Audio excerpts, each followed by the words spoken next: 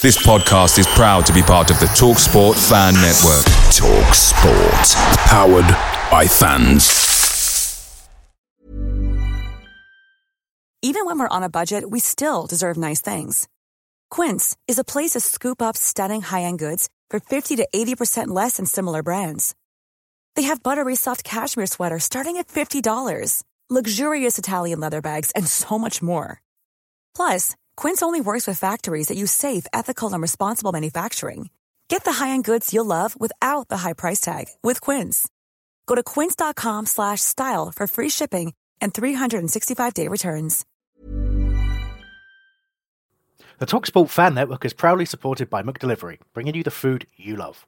McDelivery brings a top-tier lineup of food right to your door. No matter the result, you'll always be winning with McDelivery. So the only thing left to say is, you in? Order now on the McDonald's app. You can also get reward points delivered too. So that ordering today means some tasty rewards for tomorrow. Only via app at participating restaurants. 18 plus. Rewards registration required. Points only on menu items. Delivery fee and terms apply. See mcdonalds.com.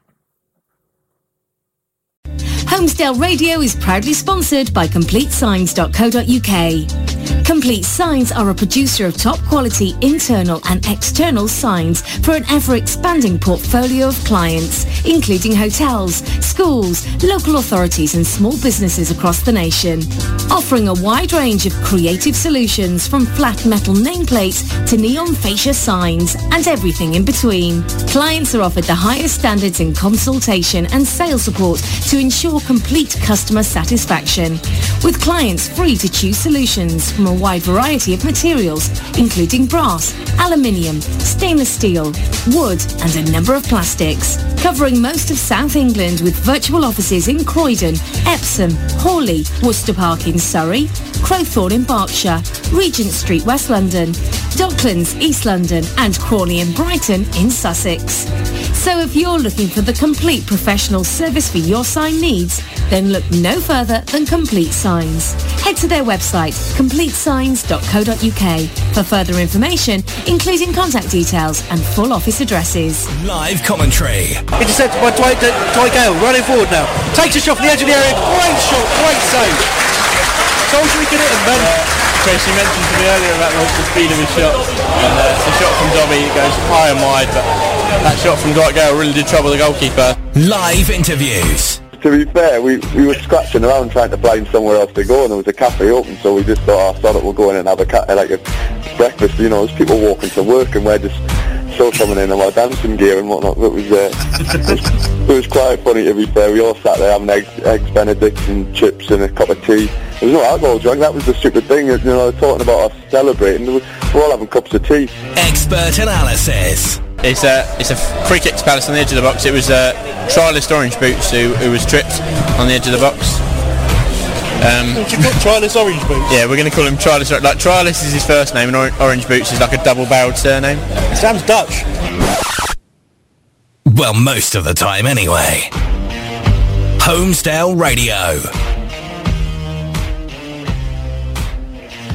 Good evening and welcome to Homesdale Radio. I'm your host for the evening, Chris Hambling, as we look back at another disappointing week for Palace. With me tonight are Albert Curley. All right. Stuart Shave. Hello. And Tony Pears. Evening. I swear this backing track's way too loud. Volume down, please. Anyway, so yesterday saw the Eagles suffer defeat at St Mary's, leaving the side second bottom with 5 defeats out of 6 games. We all knew it'd be tough, but we'll be asking whether or not this is a case of not being good enough or just not doing the right things. We'll also be joined by Anthony, who's a dedicated Liverpool supporter, as we look ahead to next weekend's trip to play Brendan Rodgers' side. A surprise win would certainly be very welcome, and we'll find out what the key areas will be at Anfield. As ever, your opinion counts and will shape the show. Find yourself disagreeing with what one of us says? Then get in touch and air your views.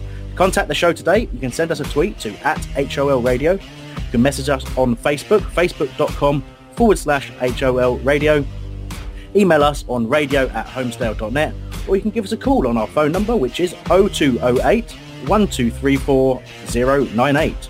Also, you can visit the Whole Radio chat room, wholeradio.net/chat. As a quick reminder for those not doing so, you can listen to Homesdale Radio live on your smartphone or tablet device with the TuneIn Radio app.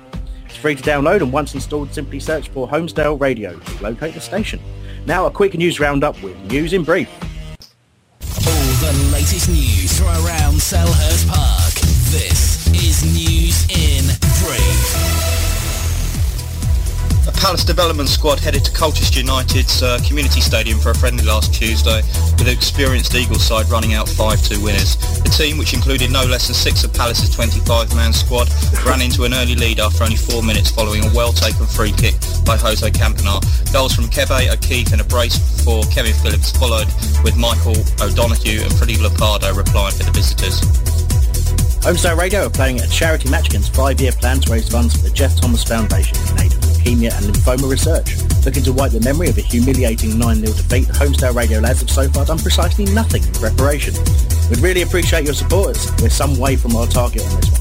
Please visit justgiving.com/HOLVSFYP to donate.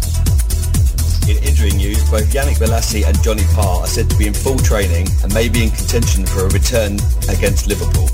Club captain Paddy McCarthy is also nearing a return after picking up a slight injury in the development game a few weeks ago.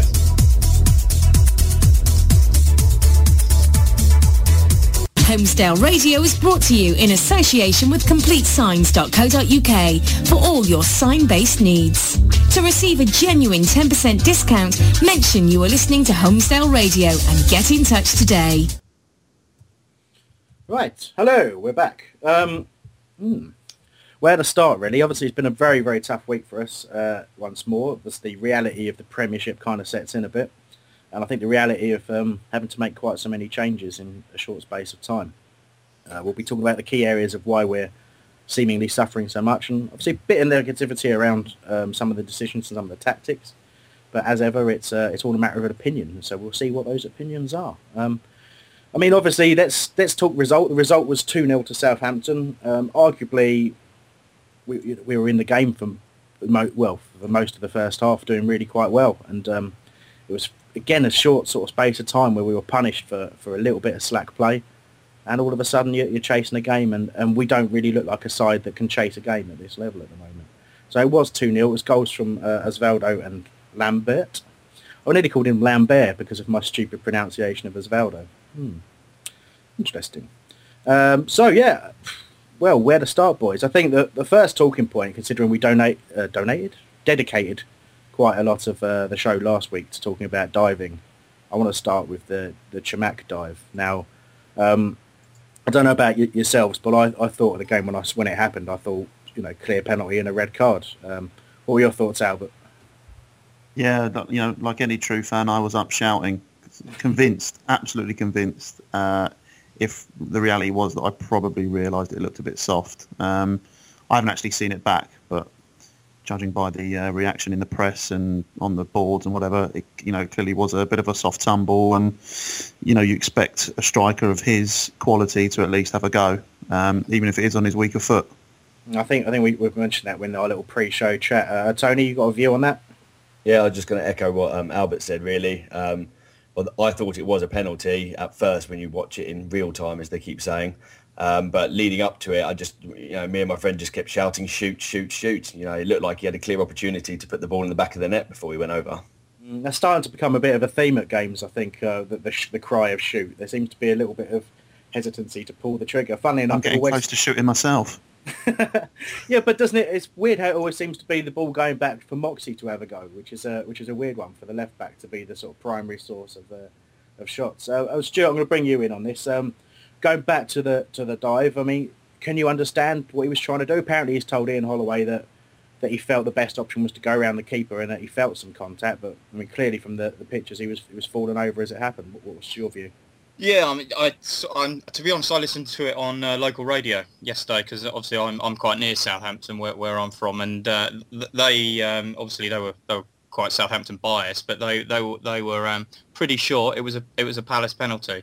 So I was up in arms for the whole of the 90 minutes until I saw it on Match of the Day, and I can't see it myself. I think he's taken the ball round him and he's gone too far, and he's gone for the easy option and just tumbled over. I think he's got himself into a position where, because he's weak on the left foot, that he can't get the shot in. So might as well go over and see if I can get a pen. And obviously Holloway's backing it up. When your own manager says you've dived, I think that's pretty much case closed, isn't it, really? Yeah. I mean, for me, the most disappointing part of it is you can't really start taking the moral high ground, which I think we had been, as supporters, we've been looking at Man United and saying, well, why, if you're Man United, why the hell do you have to cheat? And, we'd seen that, and you'd seen a few other examples of it. And I just, I just feel that it's extremely disappointing to have a striker who, don't get me wrong, Chamakh, I think, is a fantastic signing. I really think he's a really good footballer.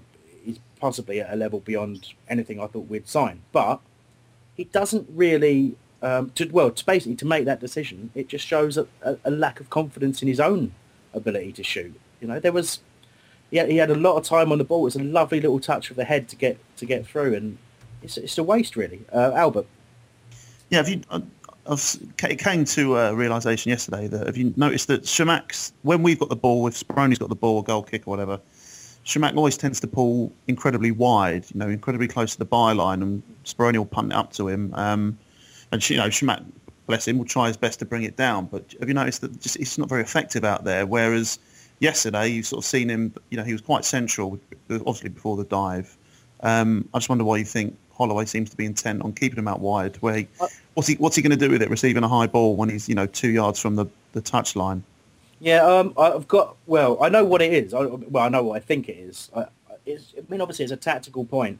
We're trying to break, or we're trying to get the ball further up the pitch quicker. And some might suggest that as a long ball tactic, whatever. I just think it's a case of us trying to, on occasions give ourselves an option to clear, or give ourselves an option from a restart, from a goal kick, to not play from the back, because we saw what happens sometimes when we play from the back too much and we give the ball away in key areas and we concede goals. So we want that option of a high ball up there, and Chamakh's the guy who's going to, he's a good header of the ball. He's a good target man, and his job is to hold that ball up for everyone else to get around him. But high balls in the channels just don't seem to do it for me. I don't know if you disagree or... I wouldn't necessarily say I agree or disagree. I'd agree that they're not working at the moment, but I think as a tactical principle, it's a good idea. I mean, if you think about the fullback positions for Southampton, particularly Klein's side, we know from having Klein at Palace, his weakness is in the air, because he's not a tall lad. So getting someone out wide and trying to win the ball in a key, basically playing the final third, is playing percentages. But, it's got to be effective. And the thing for me is it's not really about what Chamakh does in that position. It's about what the other players do around him. Of course, yeah. And they're not doing enough for me for whatever reason. I believe the reason is their focus is too much on what happens when we don't have the ball. Tony, you wanted to come in with a point there. Yeah, I was sort of going with the heading down from Chamakh. I did notice, finally, we've spoke about it for so many weeks, that Gale was starting to make the runs behind Chamakh, anticipating the flick-ons. There were one or two times that he nearly got on the end of them. Kebe seemed to read them really well as well. Whenever Chamakh was going up, you could almost see Kebe making a cross run behind him to go for it, which was good to see. The only thing I worry about is that I've noticed more and more over the couple of weeks that fans are starting to get on the back of Chamakh, and we know he's a confidence player. And I just worry that with high expectations that the fans seem to have, especially some of the guys that haven't been to Palace for a while, shall we say, expecting him to be this amazing Champions League player, and then start getting onto his back, it's just not going to look good. Well, I mean, there is a tendency amongst supporters in general to have someone to blame for some reason. If it's, to be honest, I haven't heard too much. I've heard some people certainly go after Chamakh and say that he's not, he's not the player that people think he is, and he doesn't work hard. I think the opposite's true. I think he's a great player, and I think he does work really hard. I think I agree with you there. There's aspects to his game that aren't perfect, but that's why we've got him. We wouldn't have Chamakh. He's still not. He joined us and he's done quite well, but he's still not confident. You can see it from him refusing that shot. That's exactly what it's when people say, "Well, he's not good enough for Arsenal." It's like, he's not good enough for Arsenal. He's more than good enough for us at the moment, and I think people have got to get a bit of a grip when it comes to blaming players as well. And I mean, okay, if something doesn't work tactically, you can criticise it. There's nothing wrong with criticising something that's not working, but it doesn't automatically mean that the alternative would work or would be more acceptable or more, what's the word I'm searching for? More efficient? I don't know. Better. It's better. It's a horrible thing to read because everyone loves on message boards, and there's nothing wrong with it. It's what we all do. You manage in hindsight almost. You sort of go, well, we should have done that because we didn't win, but you don't know that it would have been a better thing to do.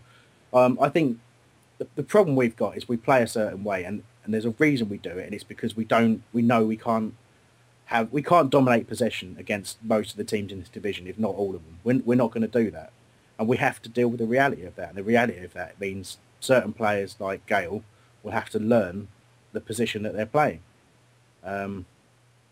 Just got a comment in there off Twitter from Jack Goodenough. I'm not even sure that's his real surname. It's not a real surname, is it? He says, although it was a dive, it does prove the point that smaller teams don't get the decisions. Ashley Young does, though. That's a very, very good point, actually. Yeah, okay, we've focused on the point that it was a dive, and we'd much rather not see that. But funnily enough, it wasn't given, was it? So, and it's interesting to raise the point. Would it have been given in a if he was wearing a Man United shirt? So there you go. Don't know if anyone's got a view on that, Stuart. You've been a bit quiet for a minute. What do you think? Well, I was actually thinking exactly the same thing. I was going to come in and say, yeah, although we may have, dived in the and tried to get a penalty, it certainly worked for Man United. Why does it not work for us? It's a little bit like we just don't, we don't get the luck in the Premiership, and it's not just Palace. It's the case with all promoted teams. I think it's a little bit of Premiership snobbery, shall we say? Mm. I would point out that Ashley Young did get booked for diving against us. Yeah, he did. Yeah. But then again, obviously got the penalty decision as well when it wasn't a penalty, and he did fall in similarly as Chamakh did. Hilariously, we've got another email in from our resident Welsh fan, the Cardiff City supporter, loves the Cardiff Dragons. Go on the Reds. He said, I said it last season, and I'll say it once more. Palace are a dirty side. That dive from Chamakh was an embarrassment to our Premier League, the Welsh Premier League. Holloway assigned quantity over quality and has lost the plot. Total football, yeah, right. Well, some stinging words there from the home. He's a little bit obsessed, isn't he? He is, but to be fair, I'm not gonna defend Chamakh for it. I think it was embarrassing for him to dive in that position. It's funny enough. I'm sure the Cardiff City players would never ever think of diving. Just like the club would never ever sell their soul to Malaysian owners and get rid of their entire identity. Thanks for your input anyway, mate. Really appreciate it. Friend of the show. Friend of the show. I mean, look, returning to the point of discussion. I mean, obviously, we've raised, well, Tom's, when he's wrote our show document, he's actually raised an interesting question, and how we actually treat it. How do you deal with it? Do you drop someone like Chamakh, or do you find it? You don't, obviously. I don't think you can. You certainly wouldn't drop an important player such as him. But what you do is you make sure he doesn't do it again. You make sure. I mean, we're talking fractions, really. If you look at when he gets contact, and all he's doing really is he's anticipating contact. The thing is, he's knocked the ball to one side. He's trying to go round the keeper. Whether he's going to get the ball where he's knocked it or not, you don't know. But what he's done is he's just seen that the keeper's come out and dived at his feet. The keeper doesn't get the ball. That's an interesting point to talk about. The keeper doesn't get anywhere near the ball, right? And he's there for Chamakh to go over. Now, Chamakh's options are jump over the keeper or kick him in the face. Or just sort of stand on him. So it's an interesting point in question because obviously he's gone down and he's tried to win a foul. But, I mean, what's the natural thing to do in that position? So if he jumps over him and loses the ball, the keeper's not got... Do you know what I mean? The keeper's got nowhere near the ball. So what's the keeper doing? You can't just throw your body in the way of someone's run. But I don't really know what the answer is there. I know he's tried to win a penalty, but unless he just sort of closes his eyes and waits to fall over him, I don't really know what the right thing to do in that situation is. He's tried to do something for the team, and I think the only thing we can really say about it is before he gets to that point, before he makes the decision to go around the keeper, just have a shot.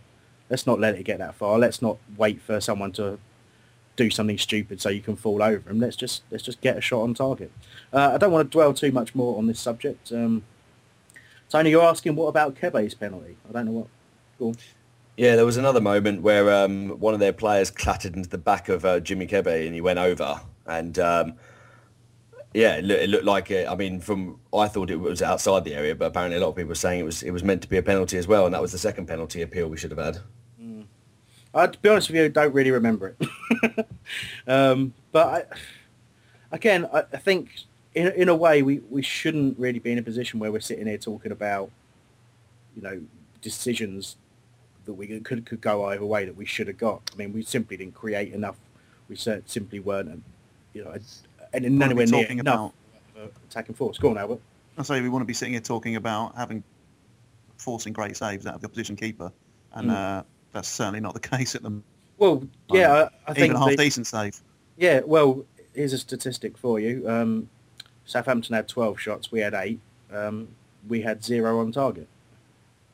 So if you go 90 minutes without a shot on target, you're not going to win any football matches, are you? So, moving swiftly on, we've got kind of caught up in that. There's a lot to talk about there. I want to talk very quickly about both goals. The first goal was an example of us not clearing our lines once more, not getting the ball away when we had an opportunity to do so. The other point to really make for it is the ball's just gone through Speroni. With all due respect to a keeper of his quality and what he's done for Palace, because he's a fantastic servant for Palace, he should have done a lot better for that. And just if I can get an opinion from one of you, I'm not sure who wants to do it, but just on that first goal, go on, Tony. What are the things we should be doing better there? Well, the thing that struck me is that it's that Jedinak made exactly the same mistake as he did against United. Really bad pass across the face of the goal that basically sets up the player to go in. Now, Alan Hansen's comment on us passing a couple of weeks ago was, if you can't pass, don't do it, which we didn't really like at the time. Is it starting to ring a bit true, do you think, Tony? Yeah, definitely. I don't think so at all. Stuart, what's your point? No, I don't. Yeah, I mean, he was at fault for the Manchester United goal. He was at fault for yesterday's with a weak pass. But I think we pass the ball around quite nicely, but we don't actually go anywhere. That's the problem. We know how to pass the ball. We just don't have the players to get us into the areas that we need to do to score a goal. Defensively, I agree with Hansen. Maybe we should be kicking the ball out of touch rather than passing it around our own area. But going forward and trying to get into the positions, I think we're a little bit more than about just kicking it upfield and seeing what we can get. We are bringing players into the game. A lot of our players are getting touches on the ball. It's not as if there's any players on the pitch that are going missing during the game. It's just we just have to look at the quality of those players, and that I think that is the massive problem. All right. Well, we'll talk a little bit more about tactics and why that might be a little bit later on. But just going over the second goal. I mean, I found the second goal more frustrating than the first. I mean, obviously, the first thing about it is it was in such quick succession. It was a free kick at the time. I didn't think it was a free kick, but you know how partisan you get at games.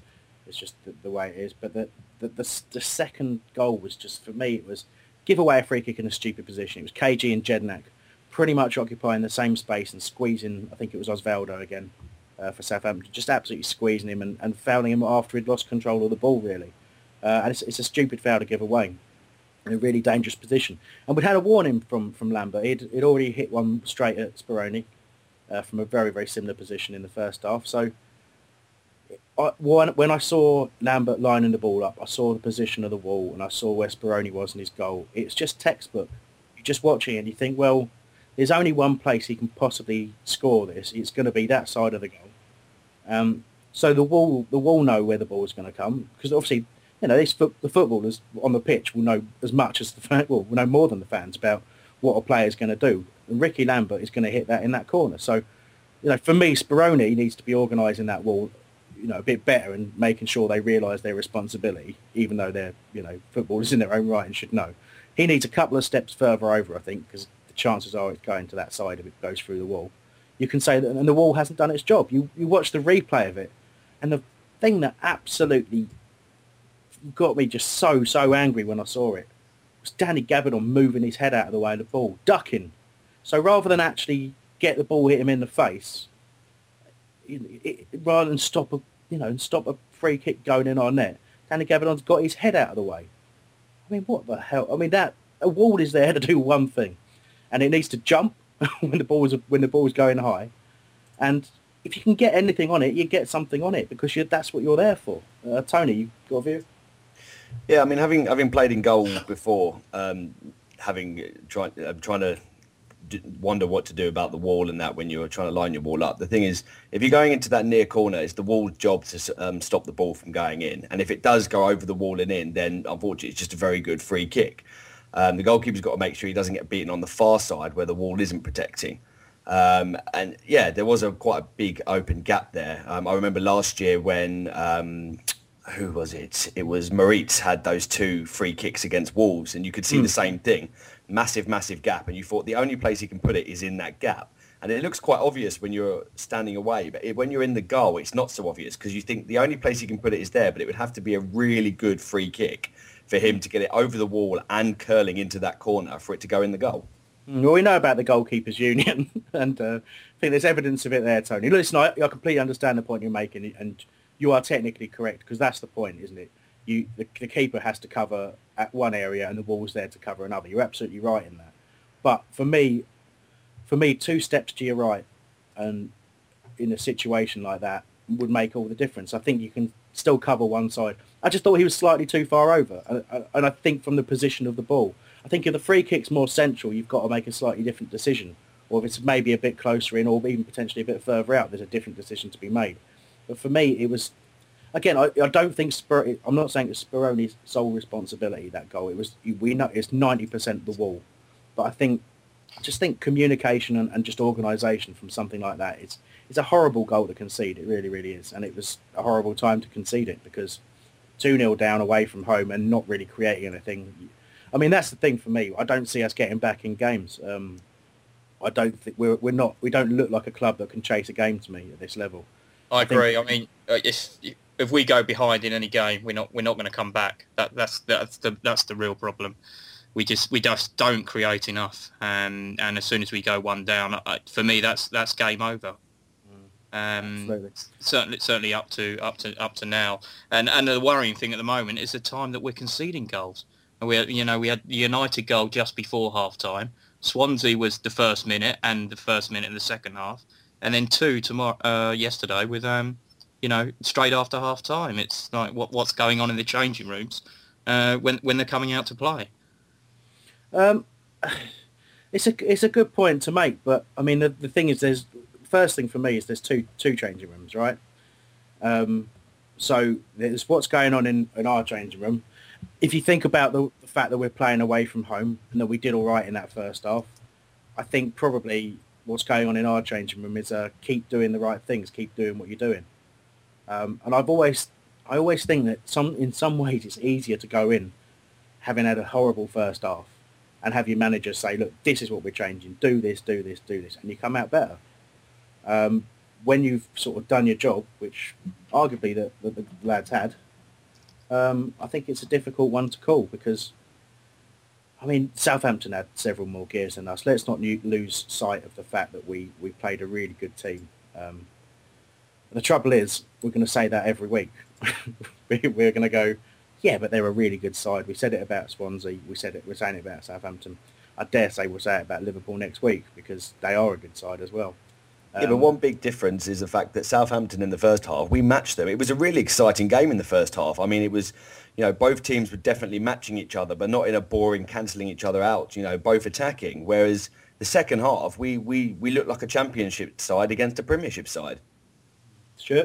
I can vouch for that. I mean, as I said, I listened on local radio and they had Dave Merrington, former Southampton manager, as commentator, and he was saying very positive and nice things about us in the first half. He said we matched Southampton, and certainly that Southampton should be aware of us in the second half, and we're certainly in the game, and we're up for taking the 3 points. But what's disappointing is we've come out of the changing rooms again, and we've just not switched on, and that's the worry at the moment. It was the same against Stoke as well. I mean, the Stoke game was the perfect example really of what I was kind of saying, and we'd had such a good first half and Stoke was so abject in that first half that there was really only one way for them to go. I think I think when you focus too much on what your opponents are doing, that's something that can happen. Albert? Yeah, I was going to say that, while it's disappointing to go 2-0 down, it can happen at any given point in a football match. What really upset me was where was the reaction from our team? What did we try and do differently?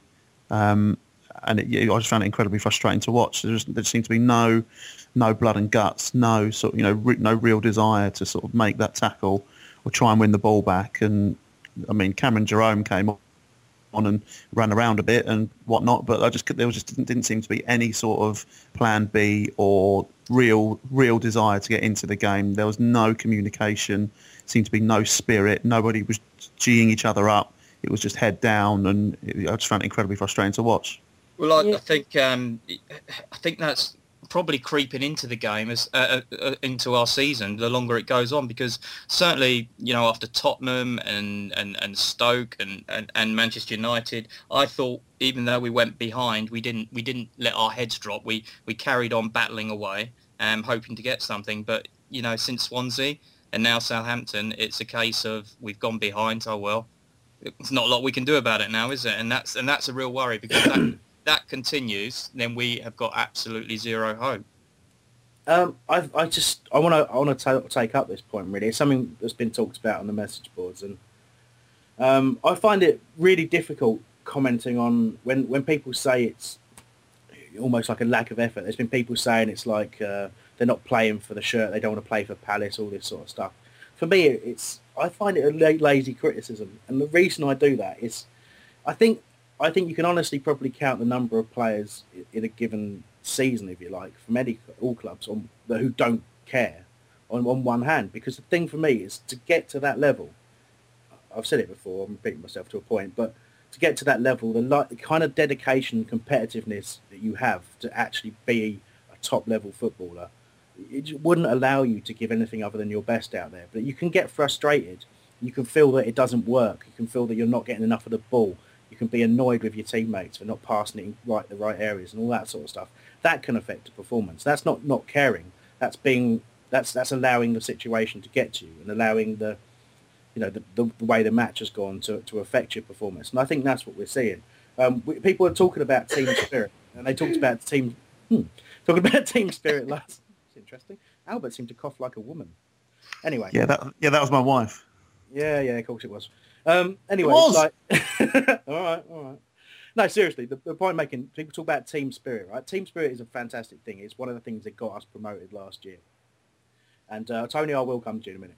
And people have said that we're not showing teams the same team spirit. Well, of course we're not, because we've got a whole load of different players. You don't get people in who are going to immediately settle into everything around them and suddenly be essentially friends and who fight for each other and all that sort of stuff. Everything that we had last year, you're going to have to wait. It takes time, so you're going to have patience. And if you don't have patience, you start getting on people's back. You're not going to engender that same togetherness that we had on and off the pitch last year. And people need to remember that, in my view. Tony?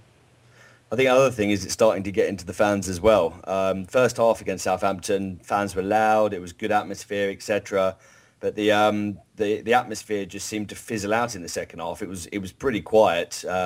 Not for lack of effort from a couple of people near the back of the stand. And it was the same against Swansea as well. Started out really well, and then the atmosphere just seemed to die as the team seemed to, not play as well.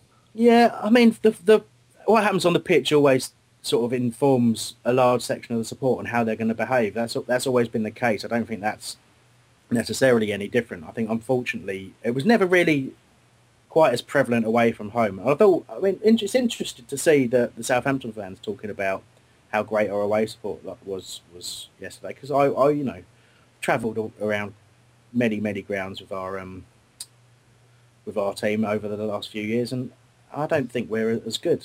I think we've been great away from home at times this year, but basically we've got 5,000 new season ticket holders, another 4,000 members, many of whom are probably quite new, and we're gonna suffer it at certain times, because not necessarily, there'll be some who are there for the Premiership day out, and that's I have my own feelings on that, and I'll be fairly disappointed. I'm fairly disappointed in some of their behaviour, but there's also people who just don't know what it's all about. Anyway, I'm going to take a quick break away from that point, which we will come back to. So We've got someone on the line now. Hello?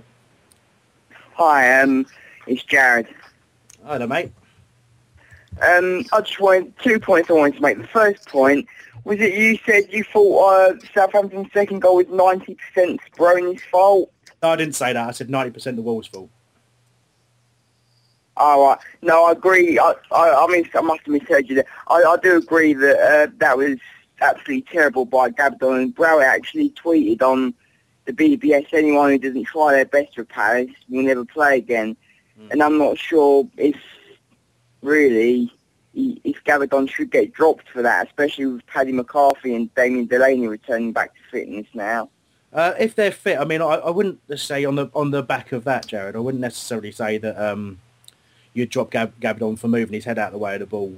I just think it's kind of endemic of the way he has performed. He's been, don't get me wrong, he's been okay. You know, he's been in a defence that's actually done a lot better than I thought, but he is one of a back four that is making mistakes continuously, and he's got a. If we had other options, I think we'd probably see him come out of the side. Who would you replace him with now? I mean, Delaney's got probably another week or so, maybe two. Paddy's obviously not played in 18 months. I mean, is there any other sort of combination while he's out there you'd go for? Well, I think McCarthy, I think Holloway was saying he's still a little way off in his rehabilitation, so at the moment, the only concern I've got right now with our defence, especially our centre-back pairing, is there's not really enough height. They're both 5'10", Gabadon and Mariappa, but we just don't seem to have, unless you moved Ward or Jednak back to centre-back, but we tried that against Swansea in the second half, and that didn't work too well. So I think the priority just got to be getting Delaney back for a little bit of height and strength in the back line. Yeah, I think maybe it shows our sort of naivety in not getting a few more in terms of our transfer window business. Tony, you want to make a point to Jared, and then we'll let him go and move on. Yeah, I've got to disagree because I think the defence isn't our biggest problem. I think our defence has actually been reasonably okay considering they've come up from the Championship. I think our biggest problem is the fact that our midfielders can't get the ball to the front guys, and we can't hold the ball up. If you're going to consistently give the ball away in the opponent's half, then you're going to invite pressure, and it only takes time. You know, the amount of pressure that teams are putting on us for the defence. I mean, you'd think we would have conceded more goals. I mean, look at the possession. We don't dominate possession, as we've said, and teams are getting more shots away than we are. So you're going to expect to leak a couple of goals, and I think the defence have done reasonably well. Yeah, I think the defence have done better than you could argue we might have. I mean, we haven't been absolutely thumped by anyone yet in terms of scoreline, but I think you'd probably expect maybe a little bit more. I mean, for the first goal, for example, Pablo Osvaldo, he had probably a little bit too much space than you'd like, really, to get that shot away, and Speroni was given not really too much chance with that one. Okay, Jared, listen, thank you so much for your call today. We've got to move on because we've got about 10 minutes till the Liverpool fan comes on. But thanks for sparking a bit of debate, mate. Speak to you soon. Cheers. I like the way you pronounced Osvaldo. I don't know how you did. I didn't hear. It's just very sort of Latino. Oh, good. I'm glad that you did that. I always approve of it. Osvaldo. I'll listen on the podcast. I always do. I like to listen to myself. I'll try to pick up on a few tweets. We've got plenty in, and thank you so much for that. And if you do want to contact us today, don't forget you can tweet us at HOL Radio or email us on radio@homesdale.net, as a few people have done. I just want to pick up really quickly on a question that Lee Taylor's actually put to us, and what we're talking about now is kind of relevant. He says a subject that will divide opinion is the Premier League a step too fast for Speroni. A couple of quick things on that, guys, and then we'll move on. Albert, what's your view on that? No, in a word, I think he does more good than he does bad, and he's a goalkeeper, so he will make mistakes. Fair dues. And Stu, I'll get your opinion as well. Agree completely. Certainly deserves his chance in the Premiership. I think as a goalkeeper, obviously your weaknesses are highlighted week in, week out, and it's to do with the 10 in front of you, really. I think sometimes, yes, every goalkeeper makes the odd mistake, but the amount of times he's saved us, and he's done it already this season as well with a couple of great saves and kept the scores down. So I think it's very harsh to ever be harsh on Speroni. Yeah, I always feel guilty whenever I start saying even criticising him vaguely. I really do. But I think it's an interesting point because look, at some stage in his career, at some stage, in the future, there will be a time where we need to replace Julian, and it may not be when he decides to hang his gloves up. It might be before that. And the other thing is he's been consistent for such a long period of time that at some stage he will lose form and he will do things wrong on a regular basis. And you have to look at that, and you have, he's just like any other player. Stuart, last little bit. I was slightly disappointed that we didn't go in for a young up and coming keeper this summer, just to sit on the bench and watch Speroni and sort of come in if needed, and look at him and say, well, he's obviously his form's going to start to dip in the next 2 or 3 years, I would say, and that's when we can rely on that young keeper to come in and take the number one spot and hold it for a few years. And the fact that we went in for Neil Alexander, I don't know a lot about him, but he's clearly quite old, and he's not going to be someone that's going to replace Speroni. So I certainly think... but he was desperate to come here, though. I think we should certainly be shopping around at the moment for a young keeper, and that's not to annoy Speroni or belittle what he does for us. I think it's just a case of, well, you're getting on a bit. We need to look at avenues for 2 or 3 years time to see what's around. Want to cram in quite a lot in the next sort of 5 minutes we've got till we give Anthony a ring. Very, very quickly, we've got some forward reviews that sort of sum up the general feeling from the supporters. Ian Groom says a lack of battling quality. Jack Evans says lack of goal was worrying. Joe Monsieur says we're having a laugh. James Garrett says could do better. Crystal Palace gives us Crystal Palace dodgeball team scared of the ball. Richard Foster says no width, no hope. Kevin Child says I hate the Premier. There's a few more as well that are on Twitter, which you've noticed by the tone in my voice, what I was trying to do was fill the time between me finding the things on my thing.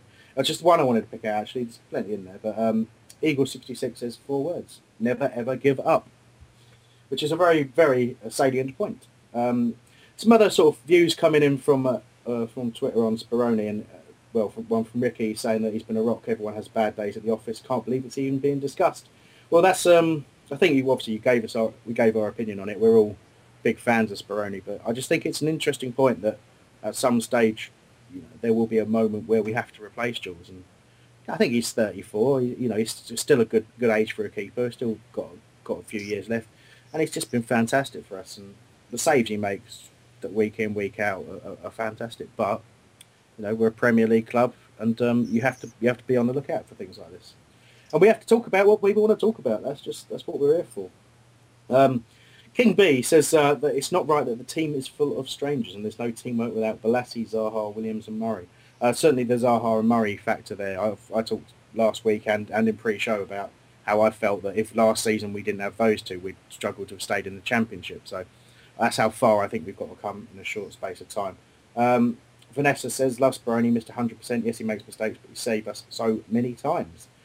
Chris Brock was talking about the situation with the wall, and he said the wall sums up the lack of respect for the Reds and Blues. It's disappointing that us fans have more passion than the players, and obviously gave my views on that. And I think it's easy to question passion. I think sometimes that we forget that the players are human beings and they can be disappointed with how things are going on the pitch. For a couple of emails in, I won't be able to get to them all. I'm really sorry about that, but I'll try and just cover what we've got here. Colin Fernley says, have to agree our main problem is the midfield linkage to the forwards. Basically, we look as though we've never played together before, which is, of course, true. Time will cure it. And John asks, how long is it going to take? So I'll get an opinion on how long it might take from you guys. We'll probably come back to our the sort of discussion points after we've talked to Anthony, actually. But we've got 3 minutes until we do that. So, Albert, how long do we give them to gel? Not to gel Hollyoak, just to gel. Oh, Christ, wouldn't do that. We've been so unlucky with injuries, so that the team's chopping and changing every week. I don't think we've. Hey, I'm Ryan Reynolds. Recently, I asked Mint Mobile's legal team if big wireless companies are allowed to raise prices due to inflation. They said yes. And then when I asked if raising prices technically violates those onerous 2-year contracts, they said, "What the f*** are you talking about? You insane Hollywood ass."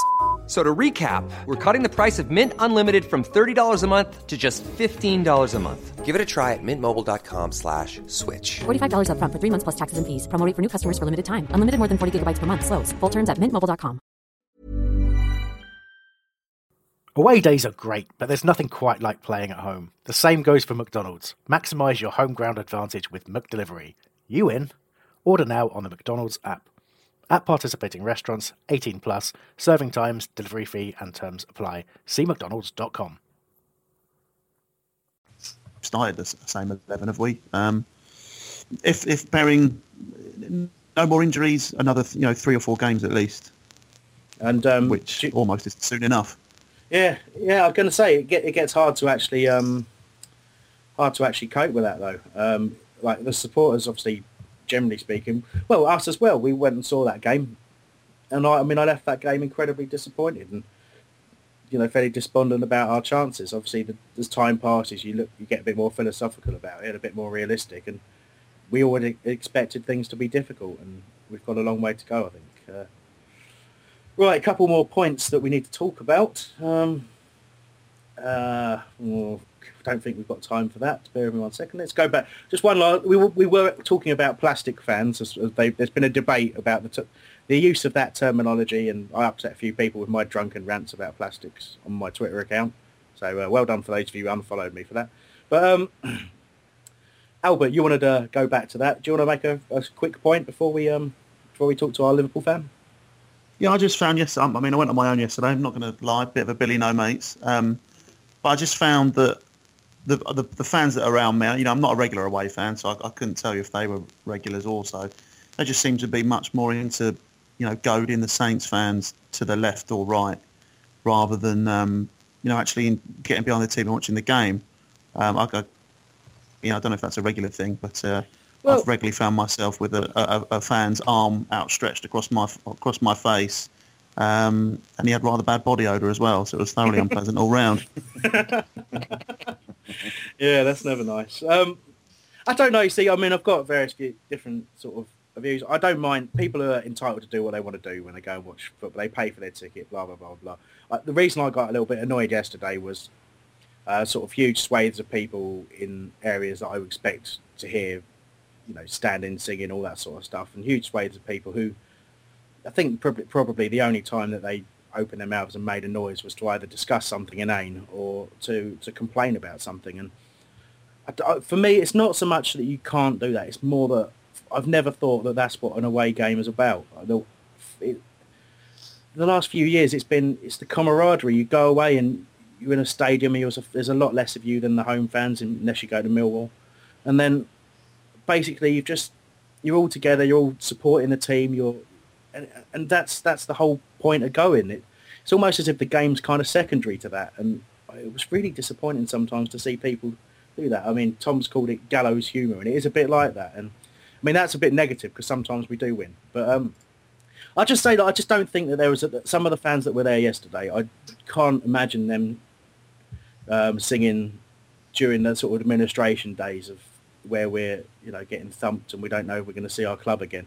I think until when you've stood at Selhurst, look round and think you might be looking at it for the last time, you can't sort of summon up that memory and think, well, hang on a second, I better appreciate this because it could all be gone at some point. I don't think that's just my feeling on it, and I know it's only my view, and I know there are plenty of people, and I don't want to slag off new fans because we need new fans, and over time I'm sure that a lot of them will get into the spirit of things. It's just ones that don't smell would be nice. Ones that don't smell. If you're going to go to games, make sure you have a shower in case you're next to Albert. Tony, just very quickly, mate, because we've got a ring. I think the distance might have a big thing as well. Outside of London, Southampton's reasonably near, easy to get to. People in Sussex and Surrey, it's easy for them to get to as well. I don't think you'll get as many of the inverted commas plastic fans if you're having to go to places Newcastle, Sunderland, potentially even the Manchester clubs. To be fair, they've got enough plastic fans in United as it is, so they'll know all about it. Yeah. So I think the distance, outside of London, Southampton's probably one of our closer rivals, so I think that might be why there were quite a few. Yeah, no, it's a good point, and you're right. It was a local-ish game, but look, at the end of the day, I think my issue, I suppose, is with people who are who are there for a Premier League football day out, and they tend to be the sort of people who, with 10 minutes to go when we're losing, we'll just go home. And they'll say, "Oh, well, I'm entitled to go home because I want to beat the traffic." It's like that attitude is, to me, it's alien. It's not what you're there for. But people are entitled to do what they want to do. That's all I say. But it just frustrates me that we have that element now, and I don't think that's what we're all about as a club. But not for me to dictate. Anyway, I said at the end of the day. Sorry. Okay, we've got to preview the Liverpool game very quickly with Anthony, who's. We've got to try not to get him confused with Tony. We'll call him Anthony. But he's going to help us have a little chat about what to expect when we travel to Anfield. Hello, Anthony. How you doing? You all right? Not too bad, you? Yeah, good, thanks. Yeah, it's the first time to talk to you like a real person. It's amazing. I know, yeah. Well, let's get straight on it. We've got you on to have a little chat about. We'll have a little chat about Liverpool's season so far and how you think things are going, but also obviously to have a look at the game really. And cool.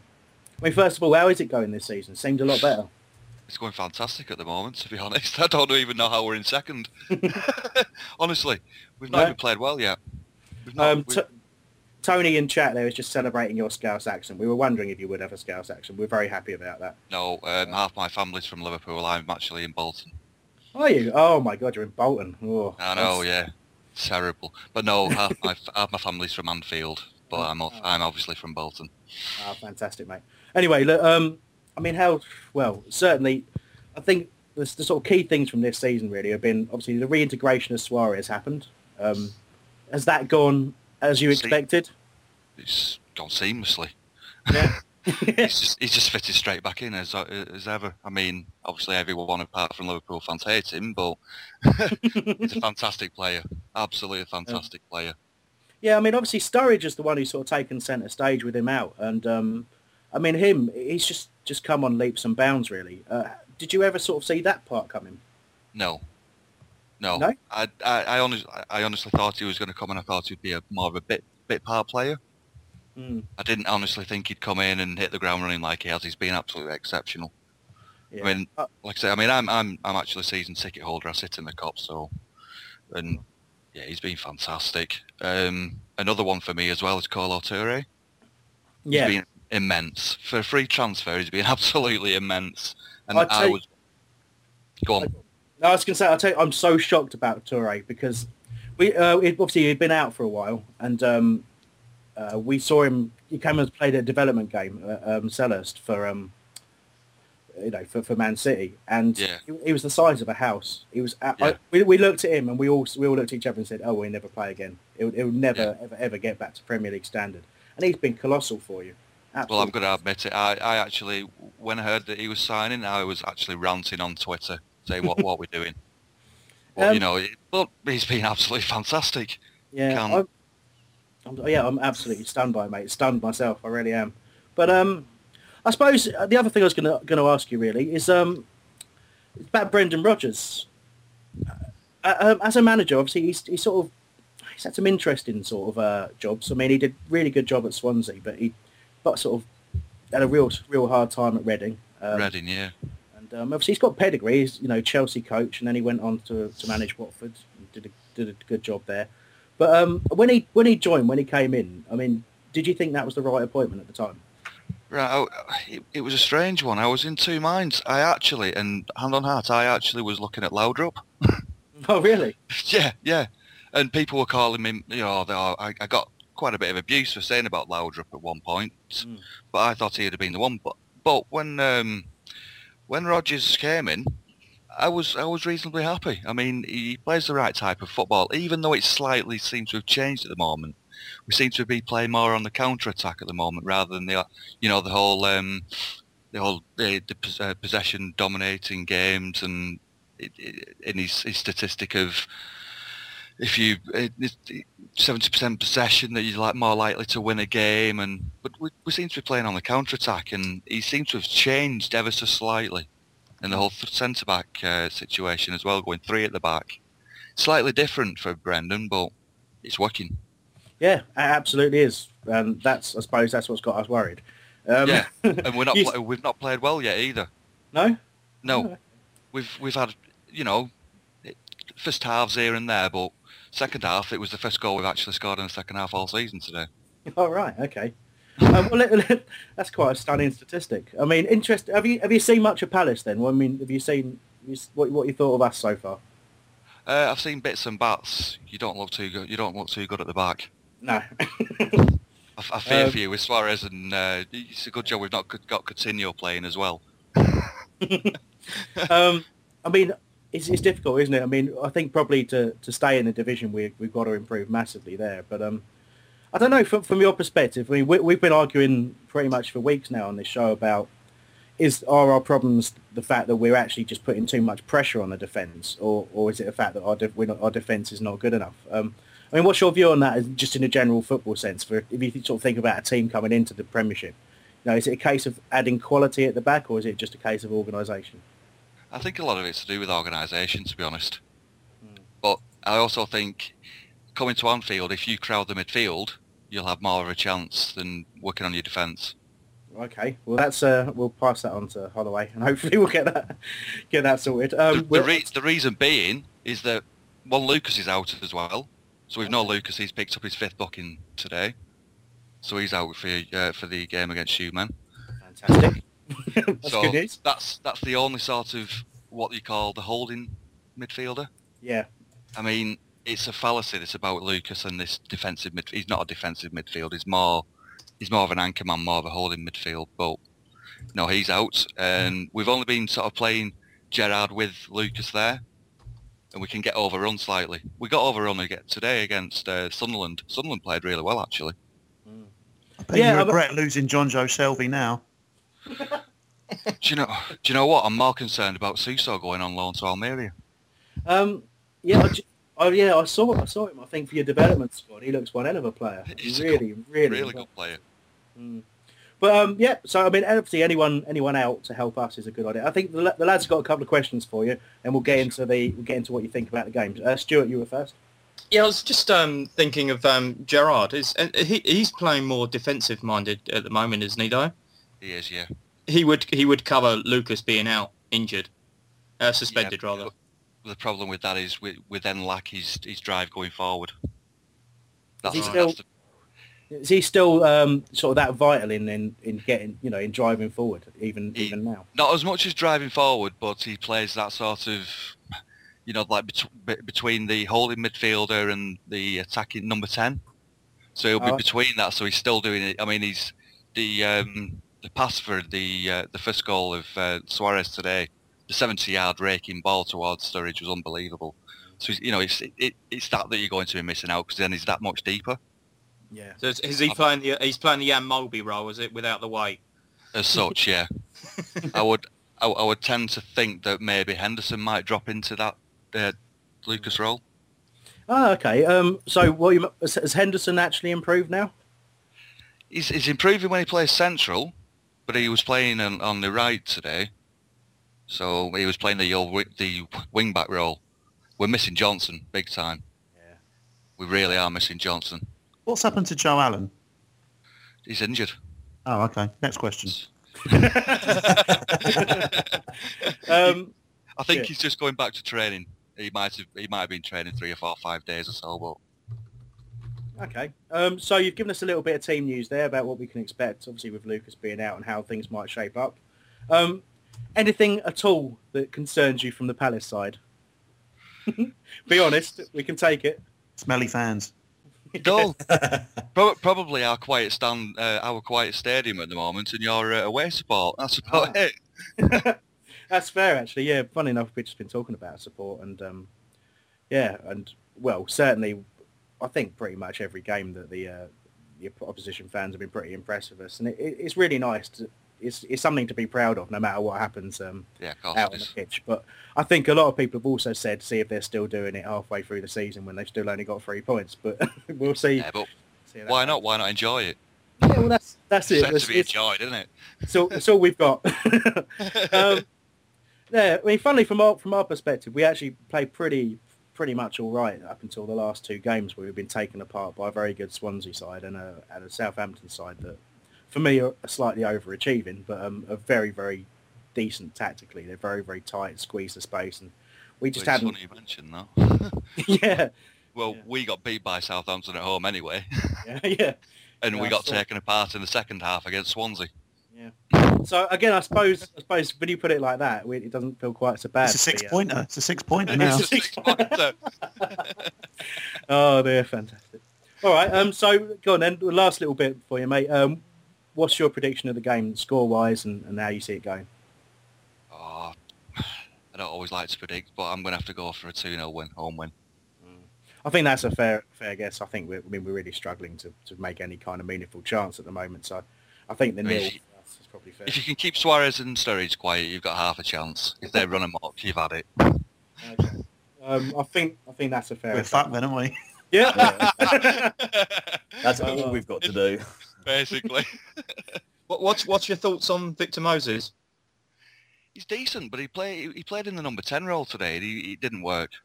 No. He's not central for me. Well, not number 10 anyway. If he's going to play central, you've got to play him up front. Yeah. He's looked decent when he's been wide. Yeah, he basically for us, he did play out wide more often than not. He's quite good on that sort of on the left coming inside. Yeah, coming inside is a beast. Yeah, I'll tell you. I mean, obviously, a lot of talk recently was from Zaha from us and how great he is, and our youth guys still say that Moses was so much better coming through. And I mean, we never saw the best of it. Basically, it started to click. Moses went as soon as he left because of the administration. We had to sell him to Wigan. And yeah, that lad, if he gets confident and gets belief, he is just such a good player. People will be so shocked at what he can do. It's just mentally, he just really needs nurturing. He really needs to feel like, the manager's a father figure, and he needs to feel that everyone believes in him, and he will absolutely thrive if given the opportunity. So. He has the potential to be unplayable, in my opinion, Moses. Well, we've seen that in glimpses so far. We've seen that. We have seen that in glimpses. He's liked as well by the fans already. Oh, that's good to hear, because I mean, obviously he's one of our own, and we just. Yeah. But there's a lot of love to sign him already. Yeah, he's bound to score on Saturday, by the way. Guaranteed. Aspas isn't, by the way. Aspas isn't bound to score if he plays. Oh, okay, brilliant. Aspas, oh dear. Anyway, yeah. Last little bit on Moses. I'll just say that the only thing for me is he would be probably twice the player he is now if he'd just been able to stay another year playing regularly. I think he did all right at Wigan, but it was a big move for him at the time. Don't know how much you know about his past, but he had a really difficult upbringing and things. Yeah, we did. Yeah. He lost his parents, didn't he? And yeah. No, again, I could talk about Moses all day, but I'll have to stop now. He seems quality. I'm happy with Moses. Very happy with Moses. But anyway, mate, obviously, I'm not going to wish you luck for Saturday. Of course, no. Don't think you need it anyway, but for the rest of the season, it's glad to see you playing some great football, and obviously with Victor there, we'll all be following you guys with a lot of interest. So thank you so much for talking to us today. No, you're very welcome. Have a good season yourself, apart from Saturday. Thanks a lot. We'll probably talk to you for the ahead of the next game as well. So cheers, mate. Brilliant. No problem. Thanks a lot. Take care. Cheers, mate. Bye. Okay, great stuff. Can't thank him enough for that. That was incredibly insightful, I think. Anthony. There's an interesting fact I always quote to fans of Liverpool, that I think, if I'm right, that the last 5 times that Liverpool have come to Selhurst, they haven't won. So that bodes well later on in the year when we play them. Yeah, it does. And we're already down. Oh dear! Look, I mean, we were something of a bogey team for them in recent times. We really have been. I always enjoy our games with Liverpool. I think I really do. Obviously it's 9 o'clock and we usually end the show, but we had so much contact in from you that we decided to extend things a little bit. I hope that's all right with you lot listening. I really do. Okay, we want to go back to what we were talking about before, and hopefully everyone still remembers. We just got to talking. We were talking about the fans, and we're trying desperately to sort of explain what we meant by sort of plastic supporters. And I want to make the point again that I don't think any single one of us would ever say we don't need these new fans and all this sort of stuff, and wouldn't be understanding of people who don't quite get it, if you like. But I just think that to sort of sign that point off, I just think that people need to understand a little bit more about what we are. We're a club who through what I consider to be some good management, some astute signings, and a bit of luck and an awful lot of team spirit and hard work, we managed to get promotion last year when we were considered one of the favourites for relegation, and we did really, really well. But we did that with Glenn Murray having the season of his life and Wilf Zaha absolutely tearing up the division for a large percentage of that season. We've got to cope with their loss, and we've got to cope with a lot of new players. So I just want people to be patient, and I think the temptation for fans who've only just joined, the away support, have only just started going to home games, the temptation for them will be to get despondent and to start turning on the team, and that can affect the overall atmosphere, and that's what I don't want to see. And it's hard to see people I know who go week in, week out, that can't afford to sort of buy tickets in advance, no longer be able to go to games. And that's where my frustration came from. It comes from knowing that these people would be there from the start to the end, would be singing their hearts out, would just be 100% behind the team and not concerning themselves with the negativity. And those people missing out is what upset me at the weekend. And I think throughout this season, it's something that we're going to have to get used to. So yeah, there you go. Right. Excuse me. One of the other things that people wanted to talk about was the recent form of Jedinak. We mentioned him a little bit earlier. Alex made a fantastic point last week. Hopefully you listened to that. And it was the way that the opposition had decided to bypass him because of how well he stops play. And they just formed like a little triangles around him and just passed around him because he's not the most mobile of players. And I think that people were cutting him out, and his form suffered against Swansea for that. And I'm not sure if Southampton obviously would have watched that, and I'm not sure if we saw similar. But I mean, are we talking about a possibility? I'll ask you, Albert, a possibility of maybe. I don't know if you certainly wouldn't drop him. I don't think he's the captain and the talisman, and when he plays well, we play well. But is there anything we can do? I certainly wouldn't drop him. No, again, form is temporary, class is permanent, and he's definitely got class. The worrying thing is, his interceptions and blocks, mean nothing if he can't play a simple ball to somebody 10 yards away. And if you play him a bit higher up, he used to sit right in front of the back four. He's a little bit further up, sort of recently, and if he underhits a pass that's going behind him, then there's every risk of somebody getting on the end of it, and then it goes back to what you were saying earlier. Defence is instantly under pressure, but he's not technically adept on the ball to play further up the pitch. So it is a fine balance. I think just got to stick with it and hope he comes good again. What he does do well, he does fantastically. So yeah, I wouldn't change it too much. Stick with it. Okay. Yeah, I mean, it's not like we've got a huge amount of options either, I don't think, to sort of play that role. I mean, O'Keefe does a really good job in the midfield of tackling, but he's not really a Jedinak. I'm not sure what he is. I think he's quite a unique player, O'Keefe, and someone I think, my gut feeling is I think he might start playing a part in the latter part of this season, because I think we're going to start to have a look at a different way of playing. Stuart?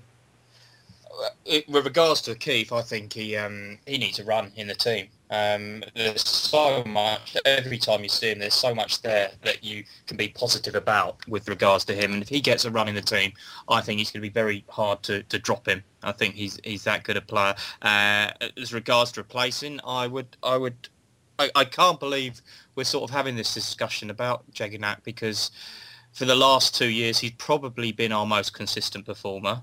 And we're discussing dropping him after, a dip in form over the last maybe 2 or 3 games. Don't forget, he was man of the match against Tottenham, the opening game of the season.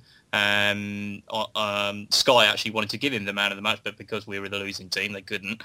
So they gave it to one of the Spurs players. But I just see it's a dip of form. He's made a couple of misplaced passes, but for me, he's colossal in the middle of that park. And without him, I think our defeats might have been a little bit heavier than they have been. But as regards for O'Keefe, I would think about maybe bringing him in for Dikachoy. It's an interesting point. I mean, KG though, I thought we really missed him against Swansea, and everyone was talking about how that it'd be great to have him back. And obviously we had a poor result. I mean, Tony, you've just made a point on this.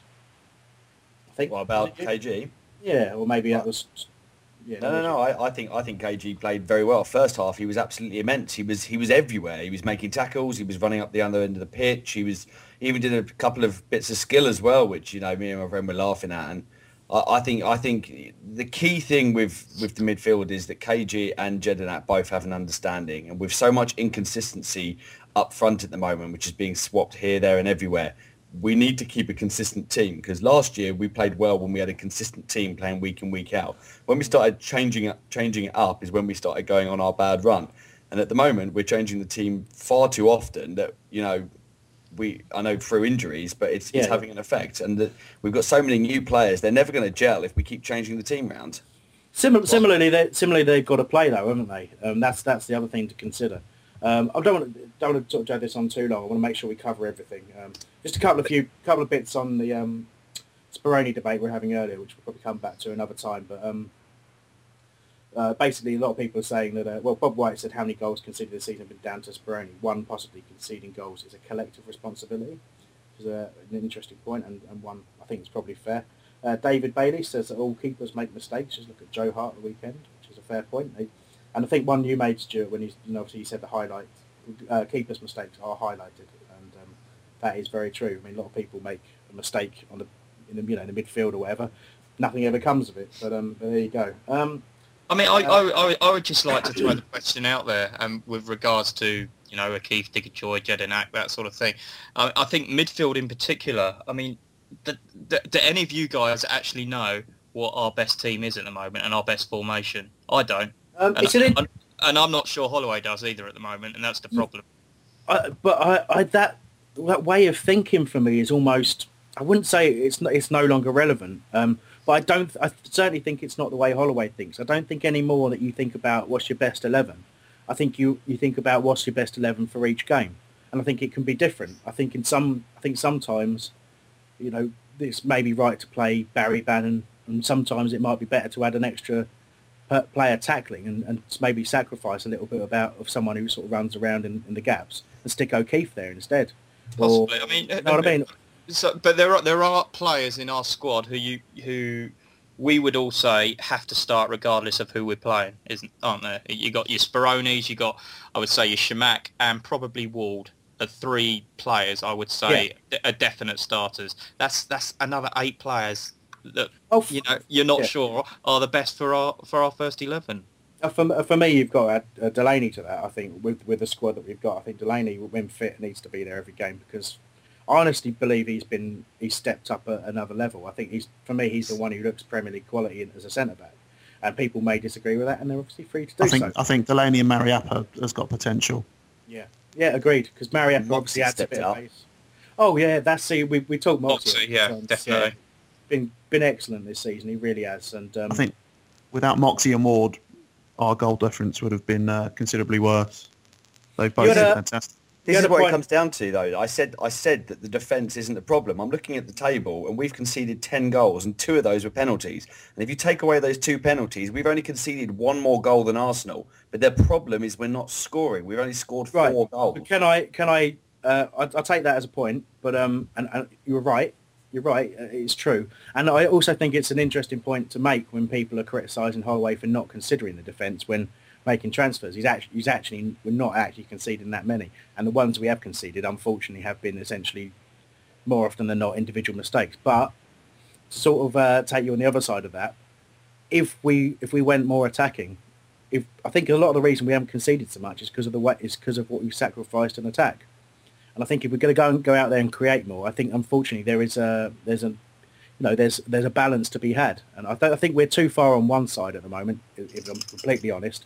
But all I'd point out is if you look at that opening day game against Tottenham, right? You look at the way that was. We were in that game until they got a penalty, and we looked decent. We looked like we were secure at the back. We looked like we could create something on the break, that sort of stuff. The second we went 1-0 down and chased that game, Tottenham had sort of 8-9 opportunities to score, and we looked fragile. We looked like, really looked like we were riding our luck not to concede, and in a way we were. So that's kind of where I am at the moment. I think we've got to slightly change that balance from where we are at the moment, which is looking to stop the opposition, which is looking to make sure we don't concede early goals, didn't really work against Swansea. But to make sure we keep it tight and we keep in the game for as long as we can. Unfortunately, at the moment, the little that we do create, it's just critical that we take those chances. Man United, case in point, we had the game sort of. They had all the possession, but Dwight Gale did brilliantly to take the ball down for his one chance, and unfortunately just slid the ball wide. And that's the sort of thing. That's where we're punished. You take that chance, it's a different game. Similarly, if Chamakh takes that shot on against Southampton that early on, and that ball goes in the net, it's a different game again. So I think in a way, the way we're playing perhaps isn't as bad as we make it out to be. We're just not making the best of what we're creating. But we certainly got to do more. We certainly got to give opposition much more to think about. Go on, Stuart. It's me thinking, really. I just wanted to throw out there. Does anyone think that we've got a problem fitness-wise? If we've done ourselves out of 5 points in the second half so far this season, we'd have 8 points. If the games were technically stopped at half time, but which obviously they're not. But it's our second half performances, if you analyse that maybe are letting us down. And is that maybe down to fitness, do you think? No. Yeah, go on. I think it's something that you can kind of lean back on as almost the first sort of port of call. Because it's the second half. Are we suffering from fitness? I don't think so. I don't think this point in the season. I think in terms of injuries, we're suffering. Have suffered. I suppose the other side is, but I think it's just got more to do with. It's got more to do with concentration levels and belief. I think it's a lot easier to ask the. I mean, this actually goes into my tactical discussion that I wanted to get into, and when you're playing out to not concede, and you're trying to break, but you're not really giving the opposition too much to think about. The other thing you do is you isolate the attack, and when the attack's isolated early doors, it's not too much of a problem. But the later the game goes on, and the fewer touches that they've had, the harder it is for them to get in the game when they do see the ball. So, you'll notice the ball go up to Chamakh, or it will go up to Gale, or it will go up to whether it's Punchin or Kebe or whatever. And because they haven't seen so much of the ball and they've not been involved, they're just not firing. They're not on it. They're not switched on enough. And it's not so the ball almost comes straight back. It's almost like clearing up to no one at times. And I just think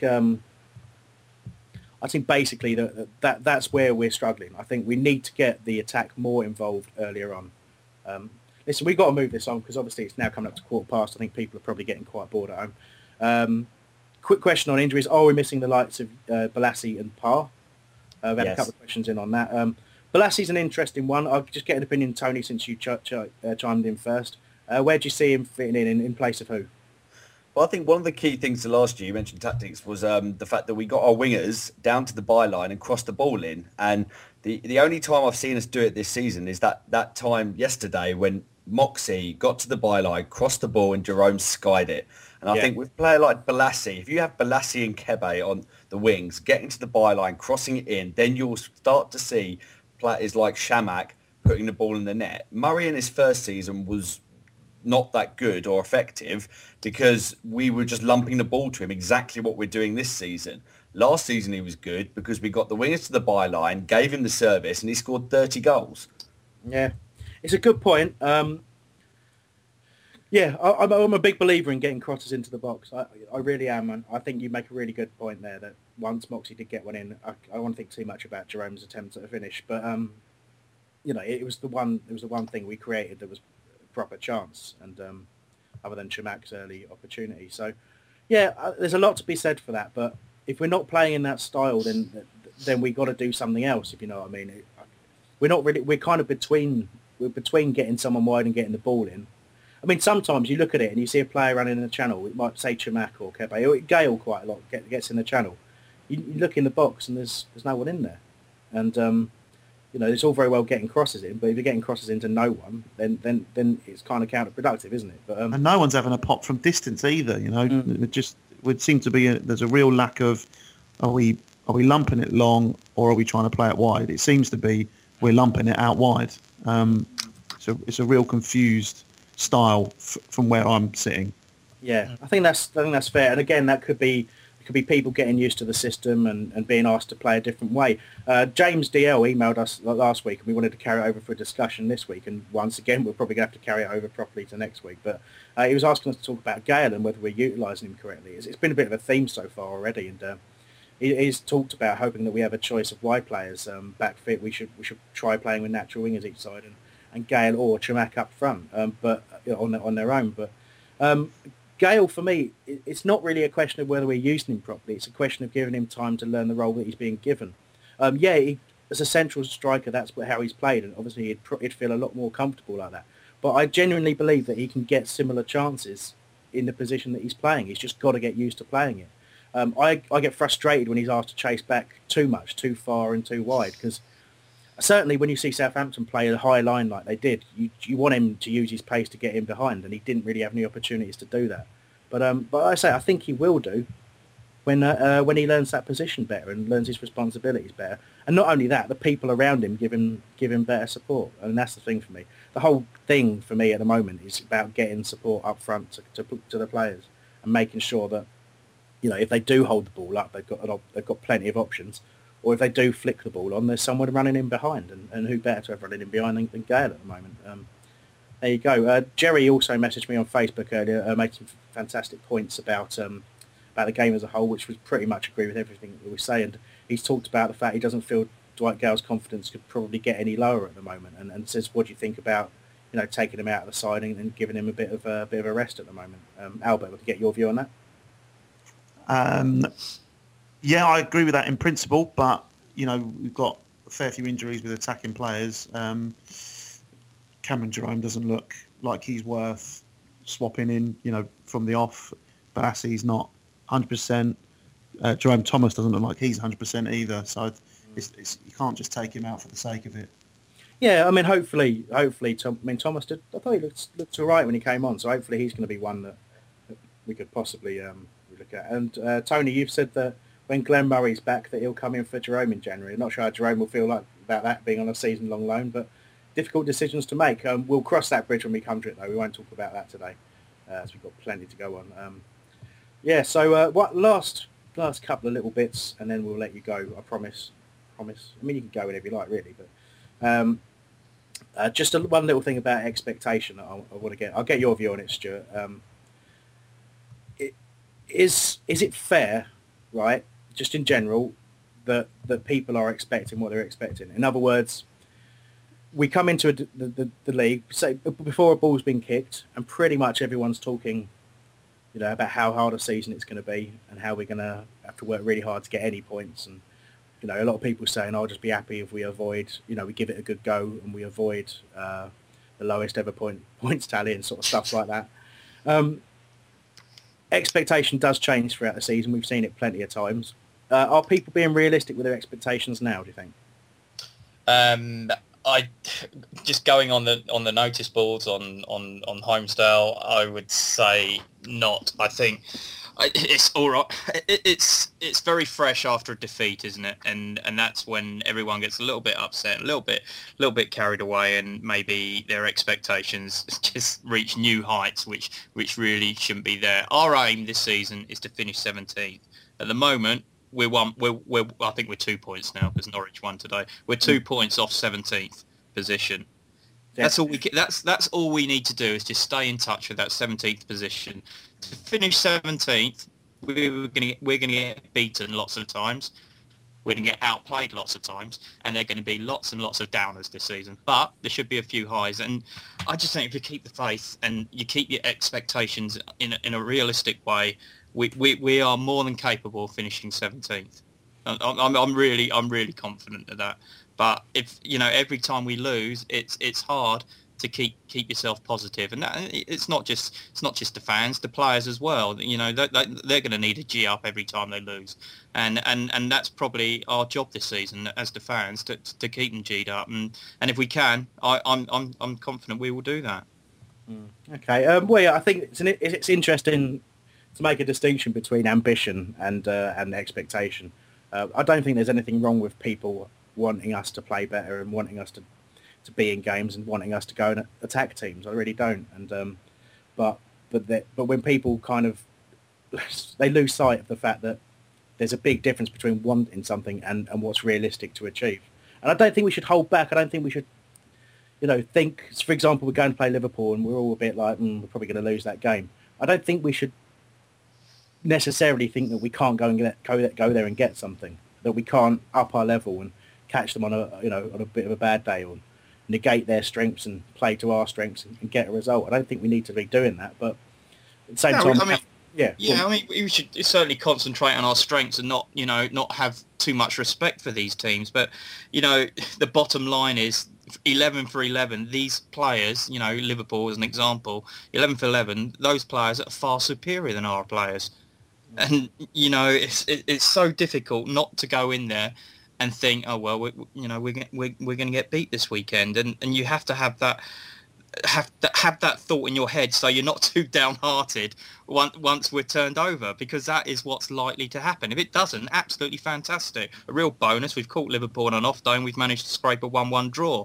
Brilliant. It's an added point, but the realism is that we've all looked at these fixtures at the beginning of the season, and we've looked at the Liverpool fixture, and we've probably all said in our heads, oh well, we won't get any points from there. But there's no reason why we can't have a go at them, and I guess that's the point. We want to have a go at these teams and not just sit back and give them too much respect. Absolutely, I think we got to try and remain positive, and we got to keep behind the team, and I'm sure everyone will be doing that. I'm going to end the show shortly. I've just got the last little tweet that's just come in from Zoe Whittle. Says, can you talk about how you miss Wilbraham in the squad? If he was there, he'd have scored about 9 goals by now. Just to put that in some sort of context, Zoe is obsessed with Aaron Wilbraham, and in fact, when we saw him in a car park in Blackpool, she told him that she loved him. So I don't think that's a serious discussion to be had. But I don't know. Do we miss Wilbraham? Anyone? The silence tells you the story. That was a no.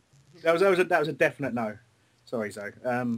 Anyway, that is the end of the show tonight. The debates will rage on, of course, throughout the course of this week, and we'll be back next Sunday at 8 p.m. to review that Liverpool game.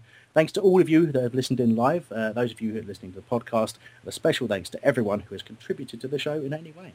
You can always get in touch when we're off air with an email to radio@holmesdale.net, and if it's good enough, we'll use it next week. And until next time, goodbye. Bye.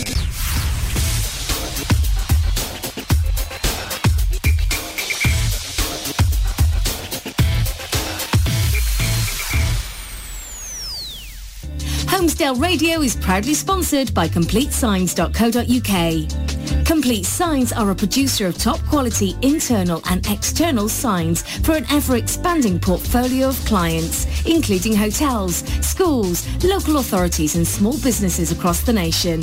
Offering a wide range of creative solutions from flat metal nameplates to neon fascia signs and everything in between. Clients are offered the highest standards in consultation and sales support to ensure complete customer satisfaction, with clients free to choose solutions from a wide variety of materials, including brass, aluminium, stainless steel, wood and a number of plastics. Covering most of South England with virtual offices in Croydon, Epsom, Hawley, Worcester Park in Surrey, Crowthorne in Berkshire, Regent Street, West London, Docklands, East London and Crawley and Brighton in Sussex.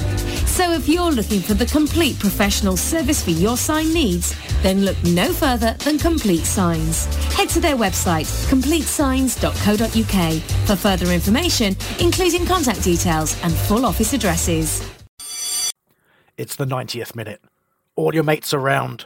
You've got your McNugget share boxes ready to go. Your mate's already got booked for double dipping and you steal the last nugget, snatching all 3 points. Perfect. Order McDelivery now on the McDonald's app. You in? At participating restaurants, 18 plus, serving times, delivery fee and terms apply. See mcdonalds.com.